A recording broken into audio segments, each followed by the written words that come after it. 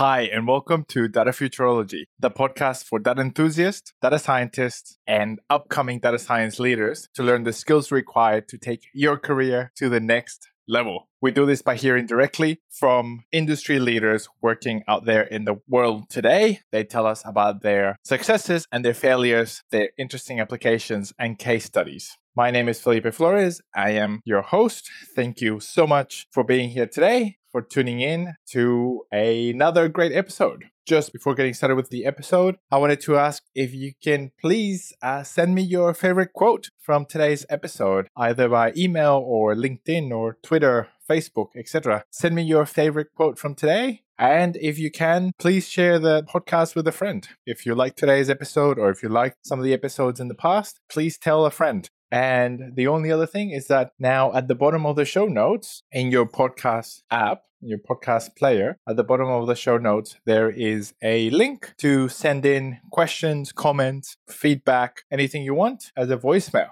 So I would love to hear what you think of the podcast. If you think we should cover any other topics, if you have any feedback, questions, comments, anything at all, please send them through. So today we have Dr. Gregory Hill. He's the Global Head of Analytics at Brightstar, based in Melbourne, Australia. And he is also a member of the Industry Advisory Board at the Centre for Business Analytics in Melbourne Business School. He has a really interesting career and has worked in consulting for the last 10 years or so. Without further ado, here is the interview with Dr. Gregory Hill. Hi, this is Felipe. I'm sitting here with Gregory. How are you doing today, mate? Doing very well. Thanks for inviting me on your show. Mate, thank you so much for making the time. Been looking forward to having a chat with you, so I'm glad we get the time now. Tell me, how did you get started in data? What was it that pulled you into this world?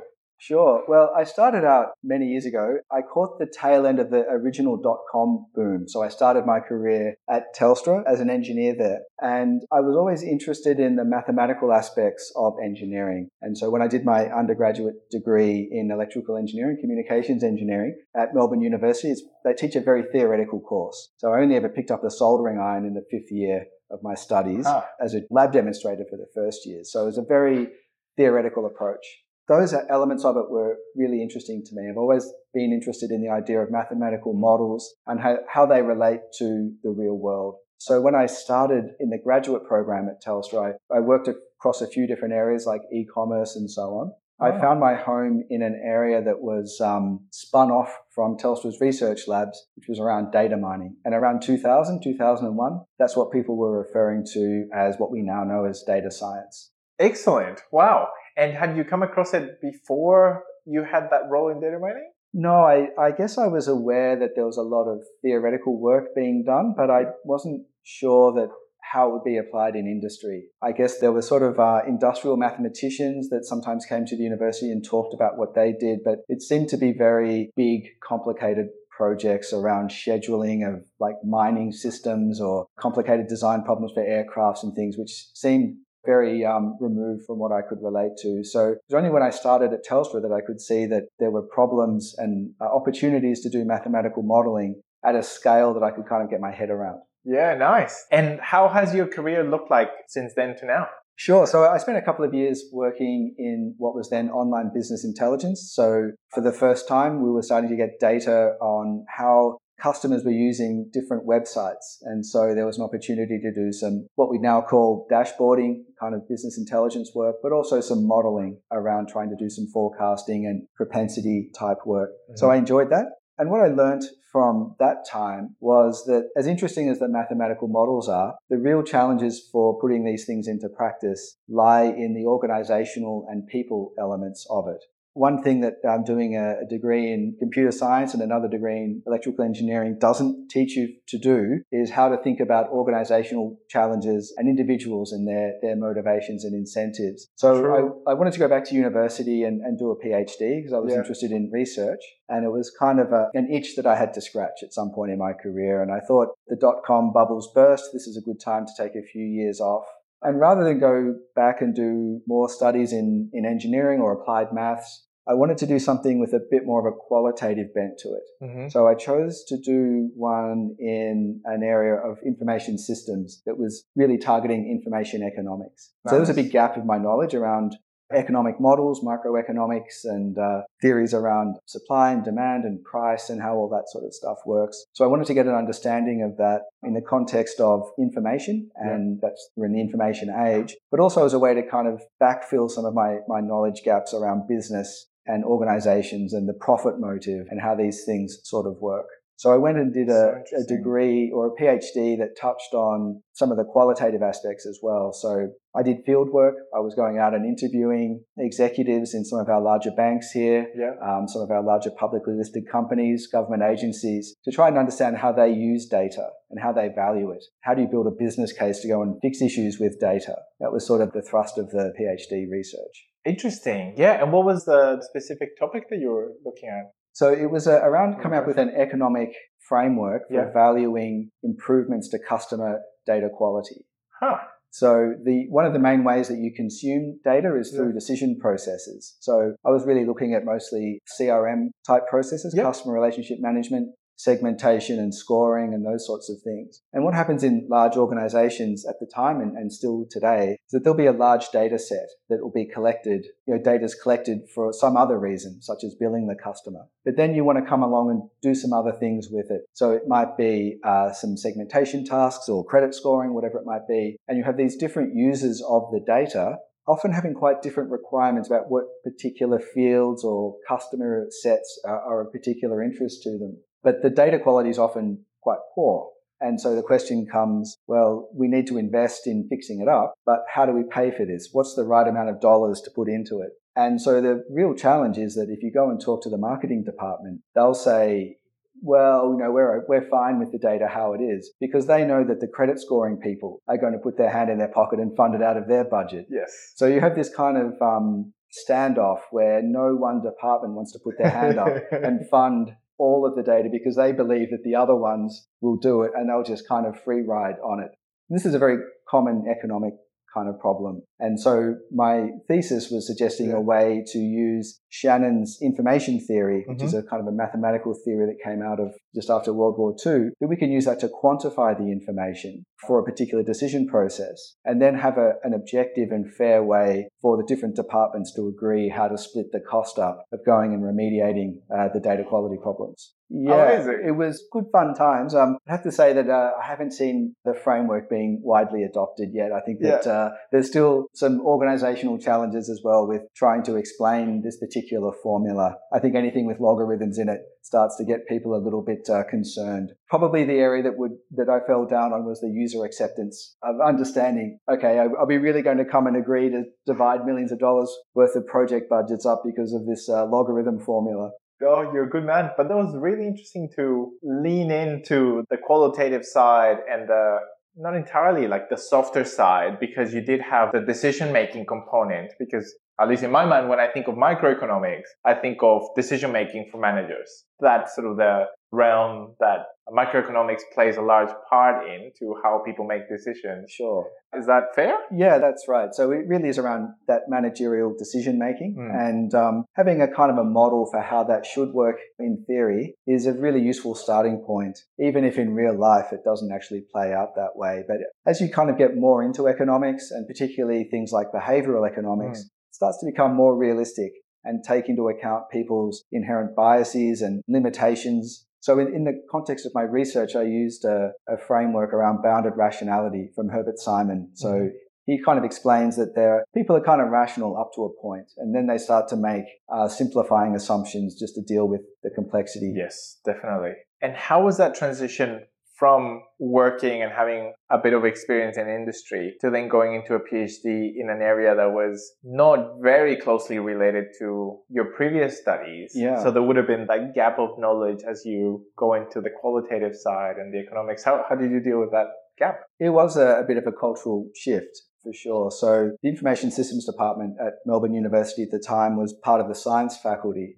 And so I'd left the computer science department, which strangely was part of the engineering faculty. So I think there was a little bit of a cultural divide there as well, in that the Information Systems Department at that time was nearly all overseas students. So there were a lot fewer Australian local students in the program as well. Yeah, it was a kind of a shift as well in terms of the approach to knowledge. In the engineering disciplines that I'd undertaken, again, it was basically 5 years of applied mathematics. Mm. So very much driven by formal proofs, maybe some stuff around simulations. That's kind of how you acquire knowledge. In that qualitative world, there's a much broader set. So there's experiments, there's focus groups, there's interviews, there's more emphasis on scholarship and researching previous theories and frameworks. So it was, from a research methods point of view, it was a real eye-opener, and I certainly learned a lot that I've personally used a lot more in my work in industry, where things around research, around surveys and interviewing people is much more prevalent than doing a formal mathematical proof. That's fantastic. And then once you did the PhD, what did you do next? I spent a long time doing my PhD. I really enjoyed it. It was as I like to remind people, it's not a project, it's a lifestyle. And so when I was... What do you mean by that, sir? Well, it doesn't really have a beginning and a middle and an end. It's just something that you do in your life for a while. And then after a while, you decide to do something else in your life. So you finish off your thesis. That was kind of my experience of it. And so I wasn't in and out in 3 years by any stretch. I was doing some consulting work through some friends' businesses that I knew, kind of in that business intelligence type world. I was doing a lot of teaching and lecturing and tutoring, marking exams, all those sort of things which are, I guess I call that being an apprentice academic. It's a very medieval institution doing a PhD. So you have this kind of apprentice-master relationship, and you have to learn how to write lecture notes. There's no course for that. You have to learn how to mark exams. You do it via apprenticeship. So I did that, and then I was clear to me towards the end that I didn't want to be an academic and that I wanted to get back into industry. Why was that? I think I just realized that there was too much going on in the world, in my sphere at least, that I just wanted to kind of get involved with. So I wanted to go out and engage with organizations and build teams and build products and actually get my sleeves rolled up and start to have an impact rather than, I guess, being an observer from the sidelines. Interesting. And is that something that you could have done, or maybe the question is, you didn't feel that you could have done that through the consulting side, that you sort of doing while you were doing the PhD? Not really. It was more for me, because I was talking about someone who's 26 years old or something. It was more doing small pieces of work, not really having a big piece to do, a big sort of project to take on. So it kind of was quite limited. So in order to, I think, do that model of being an academic who does some consulting on the side, I think you have to have some very deep expertise in a very, very narrow field. So maybe some applications around cryptography or something like that might be where that would work. But I couldn't really see a path for that sort of modeling work that I was really interested in. Fair enough. And then, so you... Yeah, so then I was back in the market looking for a role. I chose the timing really well. This was around the time of the global financial collapse that I decided to re-enter the market. I think I may have started at Brightstar like within a month of Lehman Brothers going down. So before or after? Just before. Yeah. So yeah, things were looking a bit shaky for the sort of 6 months leading up to it. And then I think the hammer fell, and I'd have to check the timelines, but it was definitely right in the midst of the GFC that I was out there shopping my CV around. Oh, right. Yeah, I definitely remember those times. Yeah, tough times. Yeah, and everyone was nervous, and it was definitely tough times. And then what attracted you to the opportunity at Brightstar? So I wanted to get in on the ground floor. That was kind of my idea. I didn't want to be a small cog in a very big machine. So obviously the large banks and some of the other insurance institutions and the consulting firms had, at that time, they were the place where the quants went. The data mining people, the quants, that sort of work was already there. But for me, I was more interested in having an opportunity to look with kind of fresh eyes at a different sort of an industry and say, okay, I've got this toolkit, all these different sorts of techniques that I've been learning, decision trees and neural nets and support vector machines and whatever else, association rule mining techniques. Where's something relatively fresh that I can be the sort of first person to kind of go after, the sort of virgin snow concept? Yes. So I wasn't really going to come up with a better way to do a decision tree, but I thought I could be the first person to realize that this particular problem would really lend itself to having some decision tree built around it. Great strategy, great thinking. Where did that idea come from? And I ask because typically people want to go to, I think the majority of people want to go to the established places, and they see that there might be some prestige in a place that is up and running on the specialty. They have a track record. I actually love your approach, the thinking behind it. How did you come to that? Well, if I can be really frank, it was a combination of arrogance and laziness. So I had this newly minted PhD, and I was sure that I could put it to use in some industrial application. And yeah, why not, right? I mean, they had data, they make decisions, they surely need an algorithm, right? Yes. It sort of follows. I'd also had some fairly confronting interviews with one of the well-known management consulting firms. Yep. And I'll just tell you a little anecdote about that. So this is someone who's coming off what I call the PhD lifestyle. So I was able to cultivate a lot of other interests in my life apart from my PhD over that lengthy period. And I was interviewing with one of these consulting firms, and they're explaining about how they rarely work on weekends, which was good for me to hear. And I said, okay, so how many are we talking about? And then there was a peer interview, and the guy said, well, we've worked 3 out of the last 4. And I said, that sounds like a lot. He said, yeah, we're going through a bit of a rough patch, but normally it's like half that, which still sounded like a lot of weekends to me.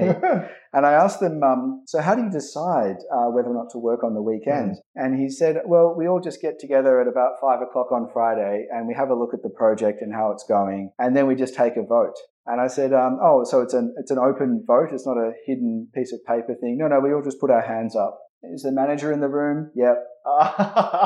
Okay, I think I see what's going on here. This is probably not for me then. So that kind of ruled out a fairly big chunk of the employment market if you've got someone with a background like that. So that was kind of the laziness side of it, to sort of think, okay, I think I can strike out and find some new territory rather than following a well-beaten path. Great. I think it's fantastic. And how was it coming into a ground floor?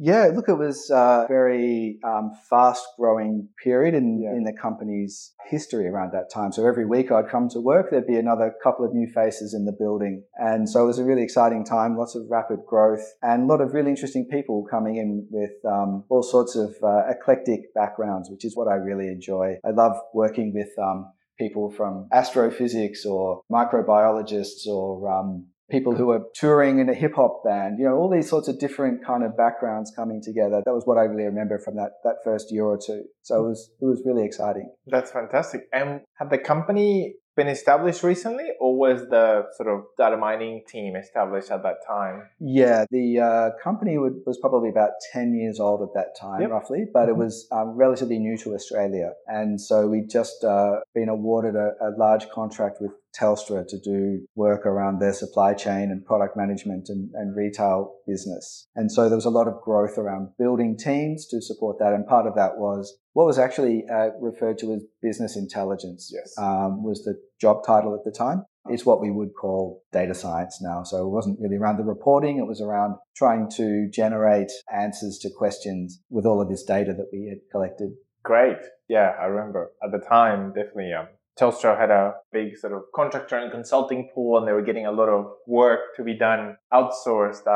It was very interesting. I also worked at a company around that time that we were doing a lot of work for Telstra around revenue assurance at the time. Oh, okay. Yep. Yeah, which is interesting. So looking at billing and provisioning of services, mismatches and types of analysis. So what type of problems did you start looking into, and what type of applications? Sure. So it was mostly looking at the 4 Ps of marketing. So again, I had an opportunity to learn something new, which they don't teach you in engineering school, which is what are the 4 Ps of marketing? And it turns out that in business, that's actually quite a useful lens to think about these sorts of commercial problems. So mostly what I was part of a team that was looking at product lifecycle management and portfolio optimization for Telstra's device business. So their handset category, their tablets, accessories. So back in those days, the question, Nokia was the dominant brand. That's right. Listeners today may find that hard to imagine, but there was a time when half of the sales were Nokia and no one knew about Apple. So we would ask questions like, how many Samsung phones should there be in the range? What's this new BlackBerry thing that people are getting excited about? Should we just have that in the enterprise portfolio, or consumers going to want to have that as well? Mm-hmm. And we also looked at questions around what products would work well in what channels. So how many BlackBerries are you going to sell through Coles supermarket channel, for example, versus having some lower end Sony Ericssons, but maybe you should offer a lot of different color variety if it's going to appeal to those kinds of customers. So those are the kinds of questions that we were looking to answer. And previously that type of merchandising sort of decision making was done by gut feel. And you would have people who worked in the industry for a long time. Yes. Maybe they were managing stores or they'd previously been managing stores and they had their finger on the pulse. At least so they thought. So having a data-driven approach to that, saying, well, we can see that customers are coming in and buying this thing and customers who are on these types of plans and are spending this amount of money a month, maybe we should give them a little bit more choice because they're worth more to us. So it was a kind of a different way of thinking about some of those assortment and merchandising type decisions. And how was that transition, either for the company or for the teams that you're working with? Because obviously this is a common scenario in this, and that's why I'm asking the questions, in the sense of having a status quo where decisions are being made by experience and gut instinct, and then transitioning to the data-driven approach.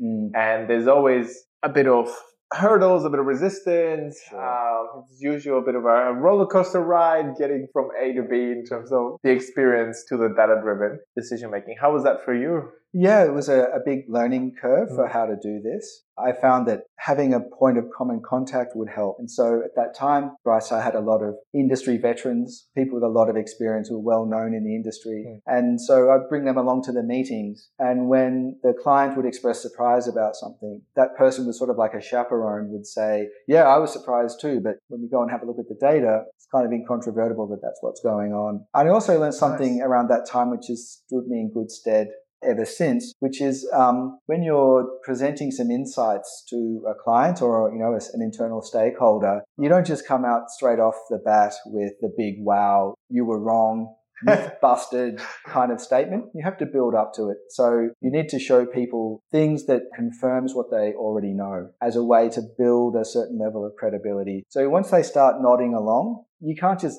do that the whole meeting because otherwise they'll think, why did I come here? Yes. It's just told me things I already know. So you've got to get the ratio right. But I would say about the first 25% should be nodding along. And then you come out with the surprise that they weren't expecting or challenges some of their assumptions. And then that'll be the focus of the meeting. And then you close it off with something that they already knew. So ideally, you might recommend some next steps that they've already said, we should go and do this. And then the slide comes up where you've said exactly the same thing. And then they can feel good about themselves.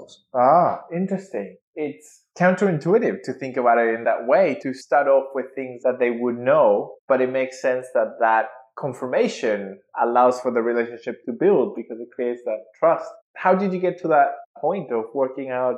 Trial and error, really. Just made a few mistakes. I thought, look, I've only got 20 minutes with this senior person. I really better get the point across quickly. And if that's what you lead with, they switch off. They don't believe your data. They think you're a crackpot or you're looking at the wrong database or you've somehow made a mistake somewhere in there. And then the shutters come down. In those days, the BlackBerry comes out and they start doing their emails on it. And you've lost them at that point. Exactly right.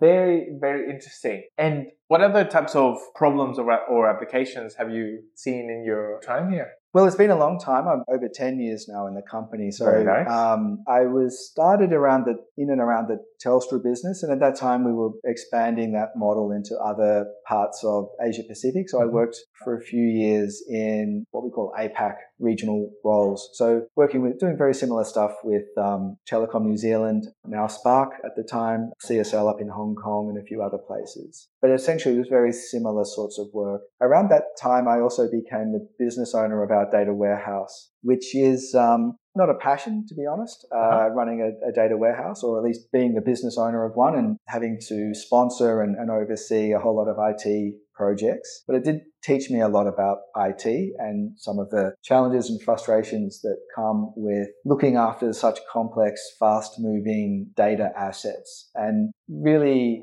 these things aren't very expensive, but they're also very valuable, which is why we have them. And so I learned quite a bit through that time about data integration and the different sorts of uses of data and how you can structure things with a particular kind of use in mind. So get kind of locked down to only being able to produce the same kinds of reports each time, but being able to have some capability to do ad hoc analysis. And I think there's always a tension between an IT project manager looking to get sign off and close the thing off and move on versus the business users who are thinking, oh, wait, but what if? And hang on, what if I could only do this?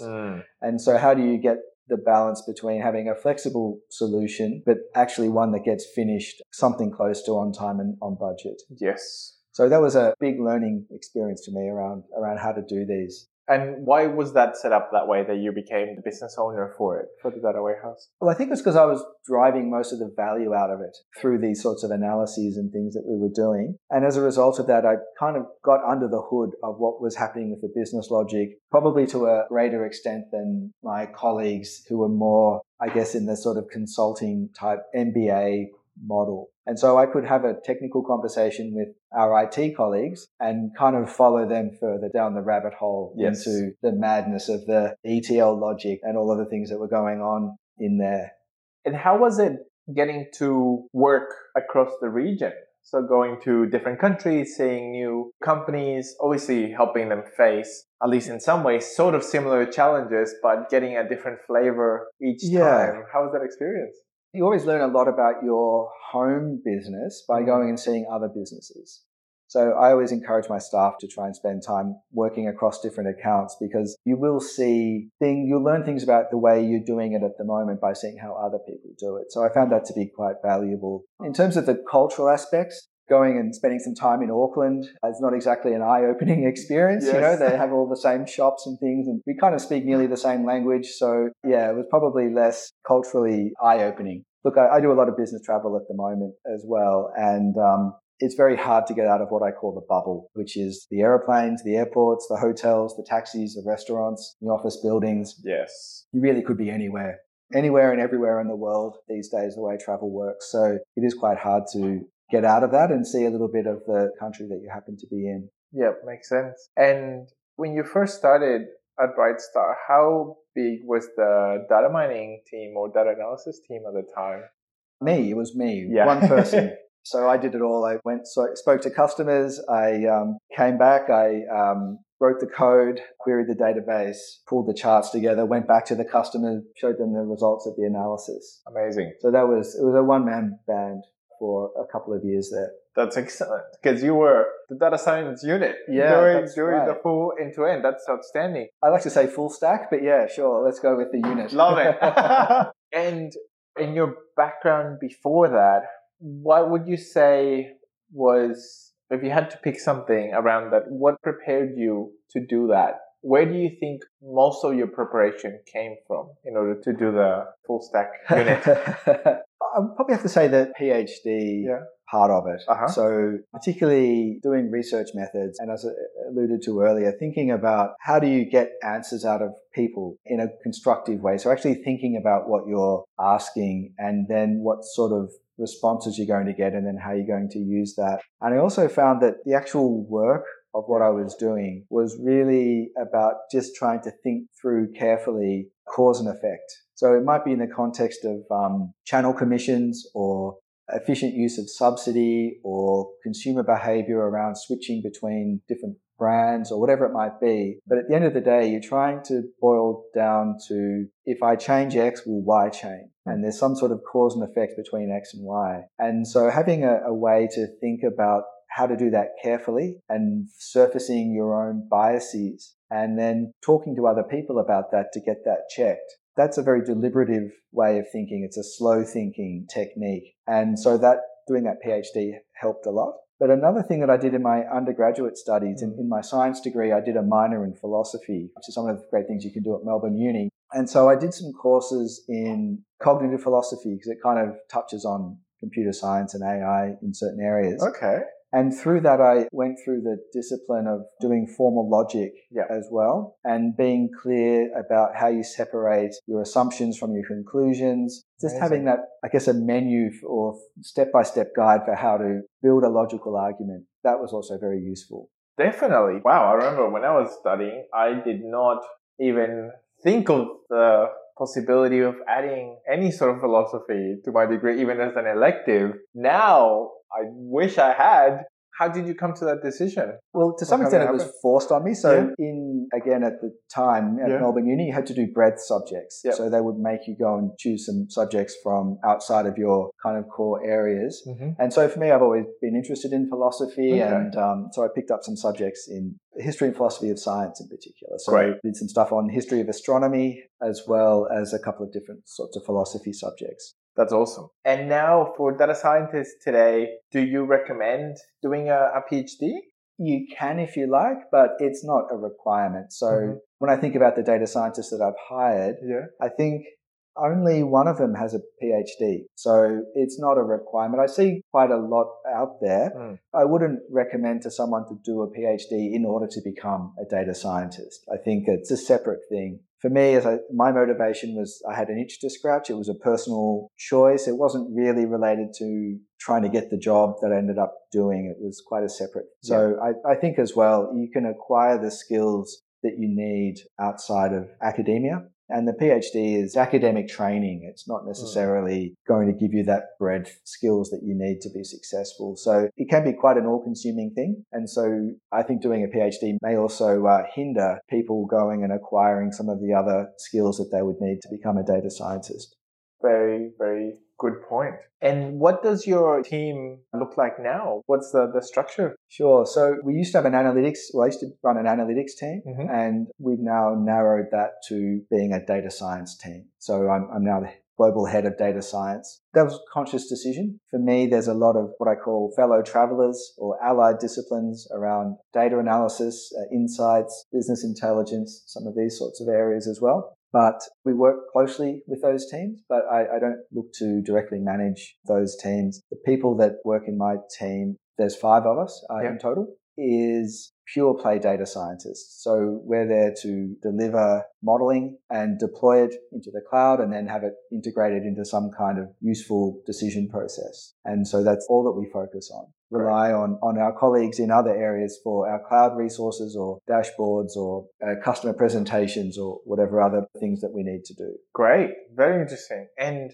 could you walk us through an application or a case study where the end-to-end process that your team focuses on, and what were some of the hurdles along the way, things like that? Sure. So one, I was thinking while you were talking earlier, what would be a good one to talk about is we always try and find problems that are really bespoke and unique. So it's this idea that I mentioned earlier of being the first person to kind of look through a data scientist lens at an existing problem and say, I think we have an answer to this. So the one that we did, it's getting a few years ago now, perhaps 4 years ago or more, is around the problem of not enough iPhones at the time of the iPhone launch. We don't see it so much now, but you might remember 4 years, 5 years ago, people were in sleeping bags out the front of stores. So this is like a social problem. Human litter strewn in the street, trying to get the latest iPhone. And so the problem that our clients, the telcos, face is, well, how do we allocate these iPhones out to the right stores? We're never going to have enough. Stores are always going to go missing. And most carriers globally, most telcos, there's a lot of the stores are dealers. So they're independently owned, franchised businesses. These are small business people. And it's enormously important to them that they get enough iPhones to sell, right? Because that's their livelihood. And so it can become quite a heated and an emotional debate within a lot of our clients' business. People ringing up, shouting and screaming, and there's lots of drama around, we don't have enough iPhones. And then there's the other perspectives as well. So within a typical carrier, you will find that there's an enterprise channel, and they're looking after the big end of town. And they're saying, well, of course we need iPhones. Yeah. Do you know how much the such and such account is worth to us? It's just $50 million, right? Yeah. I mean, we have to give the CEO an iPhone. And then you've got the online channel, and there'll be people inside the telco saying, well, the future is online. Your strategy is to move all of these sales to online. How are we going to do that if we don't have any iPhones, right? So there's all these different stakeholders. And what will often happen is you'll just get bogged down into quite an acrimonious kind of a bitter shouting match between all these different channels or segments within the carrier. So what makes that problem worse is that Apple is crystal clear to us, to Brightstar, to our clients and everybody else in the industry. They will push the phones that they have to whichever channel activates them the quickest. So for them, they will look at all of the different carriers in the market, the different retailers, and they'll just shift the volumes around based on who's going to see those phones activate in iTunes store the quickest. And obviously that affects their share price, right? Because they want to be able to go out and say, biggest iPhone launch ever, X million sold in the first month. What we've got here, and again, this is putting my economics hat on, we've got a misaligned incentives in the supply chain because the individual dealers, of course, want to get iPhones, but they're typically paid on a commission. And the sales commission for mobile phone dealers is based on the plan that you connect to, not the device. So they don't really make any money out of the particular handset you get. It's all about, are you on the $30 plan or the $80 plan? When they're down to their last iPhone, they have an incentive to hoard the phone, which then slows down the whole supply chain for that whole carrier, which means they get a less allocation from Apple and they become vulnerable to churn. This is the problem. And I was lucky enough to be the first person to look at this with a sort of data science hat on. Okay, here's the answer. What we need to do is develop an algorithm that will allocate these iPhones at the store level. And we will do it based on our clients' preset parameters and policies, and we'll get that all agreed and locked down. And then we'll have the algorithm decide how to allocate the phones. And you can't lobby the algorithm, you can't bully it, you can't offer to take it out to lunch. It's just going to wake up at 6 a.m., have a look at how many phones are in the warehouse, and then make a decision. So people like that idea. It's around automating. It's faster. It takes all of the stress and aggression and hostility and all of those negative things away by saying, look, we've already decided things running now, it can't be touched. But then the next question was, what are the sorts of things that should go into this algorithm to actually decide? And so we developed some IP that would look at a combination of the store's ability to upsell customers. So if a customer walks in on a $30 plan and walks out on an $80 plan, that store's doing really well. They've added a $50 a month revenue to that customer. So they kind of get more phones if they do that well. But at the same time, if they sell the phones really quickly, and hence we'll get a greater allocation from Apple next week, they also get rewarded.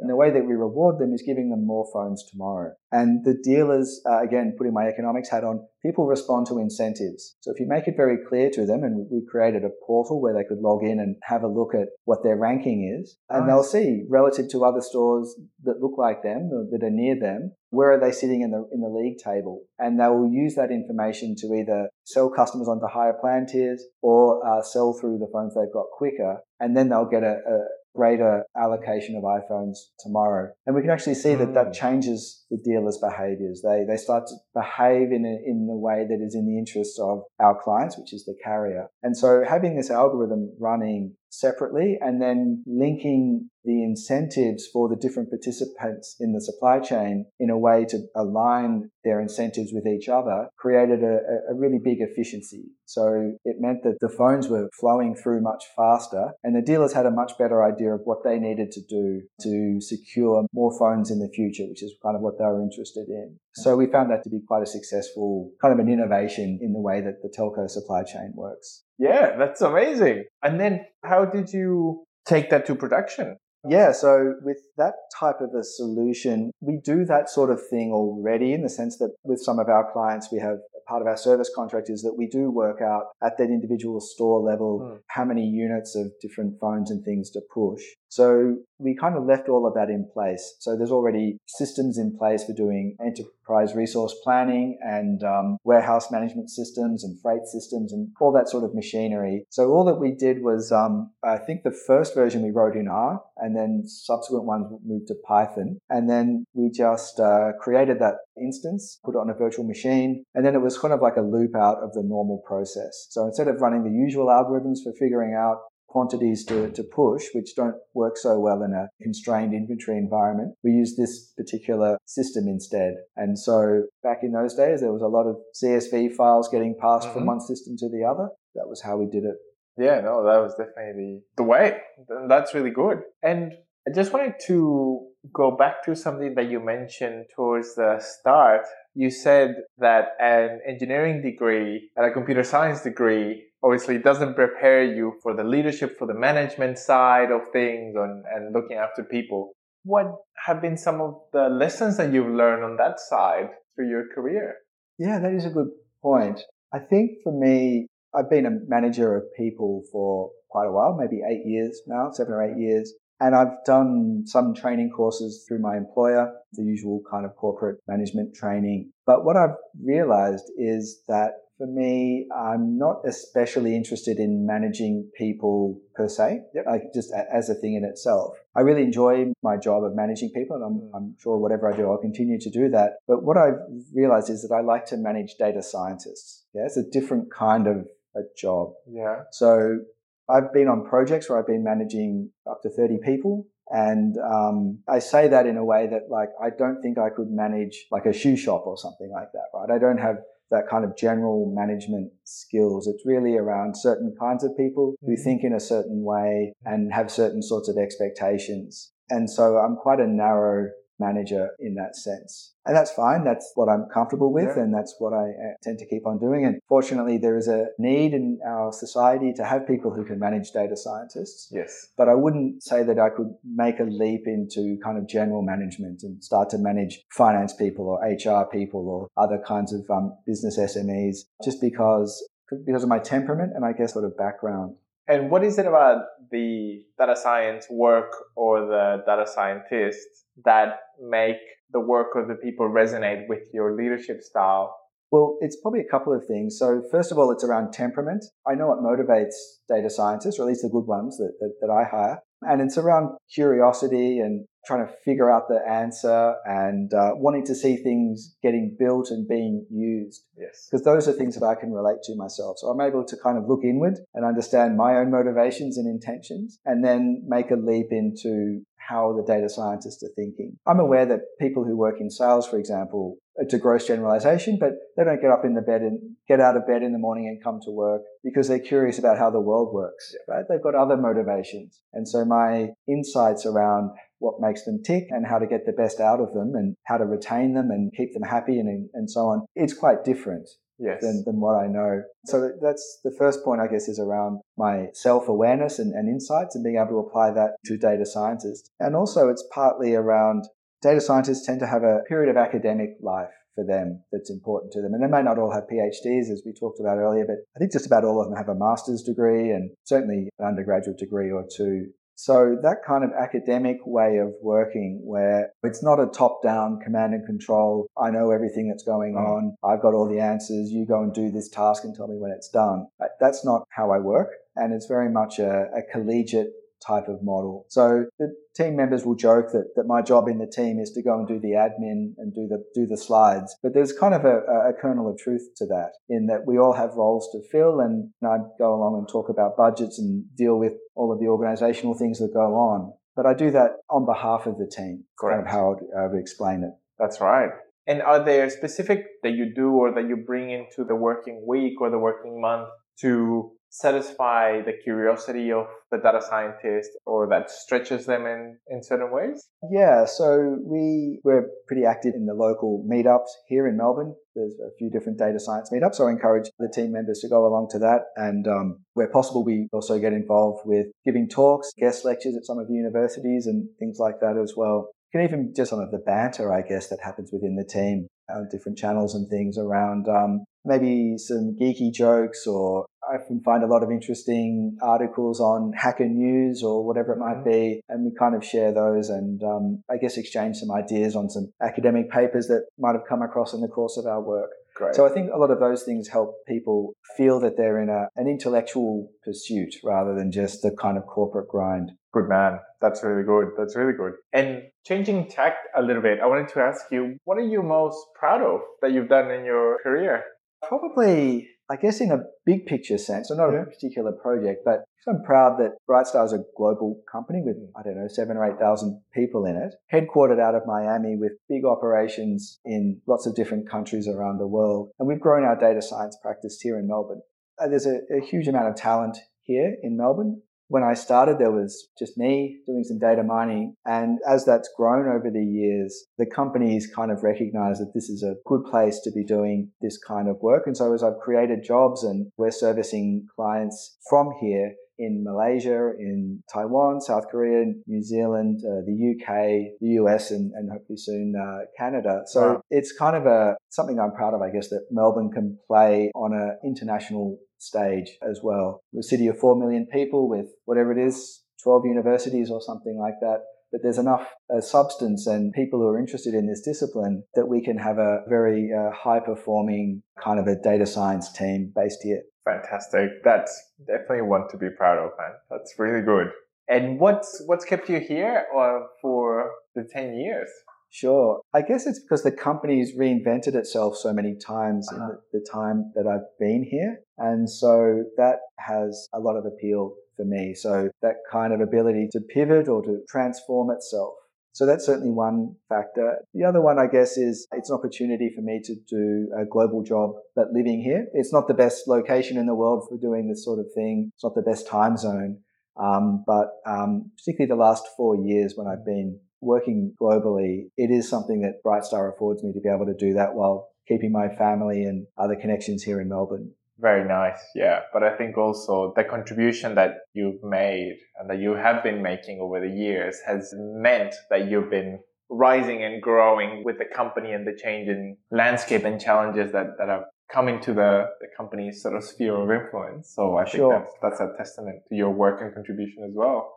I was just thinking as well, part of having those roots in Melbourne is also with the Melbourne Business School. So about 4 years ago, I was approached to help with the Centre for Business Analytics that was being set up there. And so it was important to me to be able to have that connection back to the university and to maintain that. And so helping to shape the curriculum there and advise on, I guess, the operations of the centre and types of research that goes on and those sorts of things have also been important. And it helps build a pipeline for talent as well. So we just last year hired our first graduate from that program. She'd been out in industry for a few years and got to that mid-level stage, which is what we need for people to come and work here at Brightstar. And so putting down roots and thinking about the long term means that those kinds of activities kind of have a longer term payoff. But when they do pay off, it's very satisfying. That's right. Well done. That's really good. What excites you most in this field or about this field? I guess it's going back to that idea of saying, talking with clients and stakeholders and really peeling back opportunities to use data science techniques that they hadn't really considered. So there's been many instances in my career when you kind of ask the usual consulting question of what keeps you up at night and they give you a list of problems. But then as you get to know that piece of business better, you start to understand that there are things about how that works that people take for granted that it's just always been like that. They don't really think of it as a problem. So when you ask them to nominate their problems, that it doesn't occur to them to offer that. But having known more and more about how that piece of business works and having an opportunity to say, well, maybe we could have an algorithm to fix that. Or we could build something that will analyze it and then come up with a recommendation that might be a little bit different to what you've thought about. And then having the people kind of go, oh, wow, that would be amazing if you could do that, but that just sounds like magic. And being able to have that kind of an interaction, whereas before there wasn't a problem because no one knew that a solution existed. And then you tell them, well, actually, maybe there is a solution. And they'll say, wow, if you can fix that, that'll be fantastic. Those are the sort of experiences that I really look for. What gets me out of bed in the morning. That's incredible. That's incredible.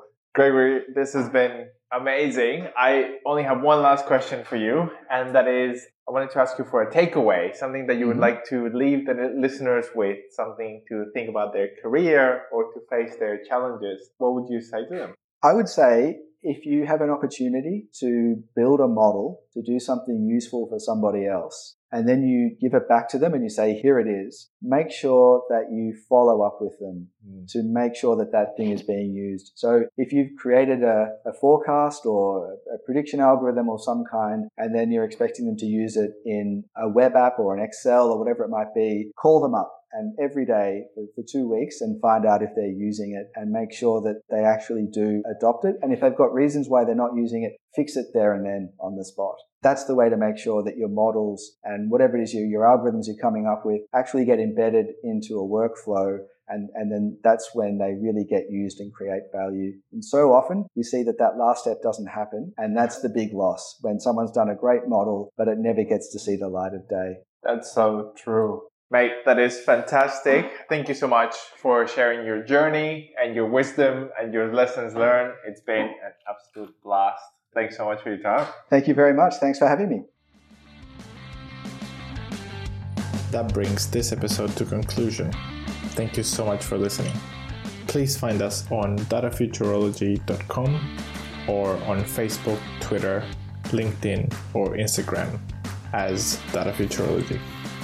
Also go to datafuturology.com/podcast to find the show notes for this and any other episodes. If you liked this episode, it would mean a lot to us if you could leave us a review wherever you listen to our podcast. I hope you enjoyed this episode and that it was helpful and valuable for you. Thanks again, and see you next time.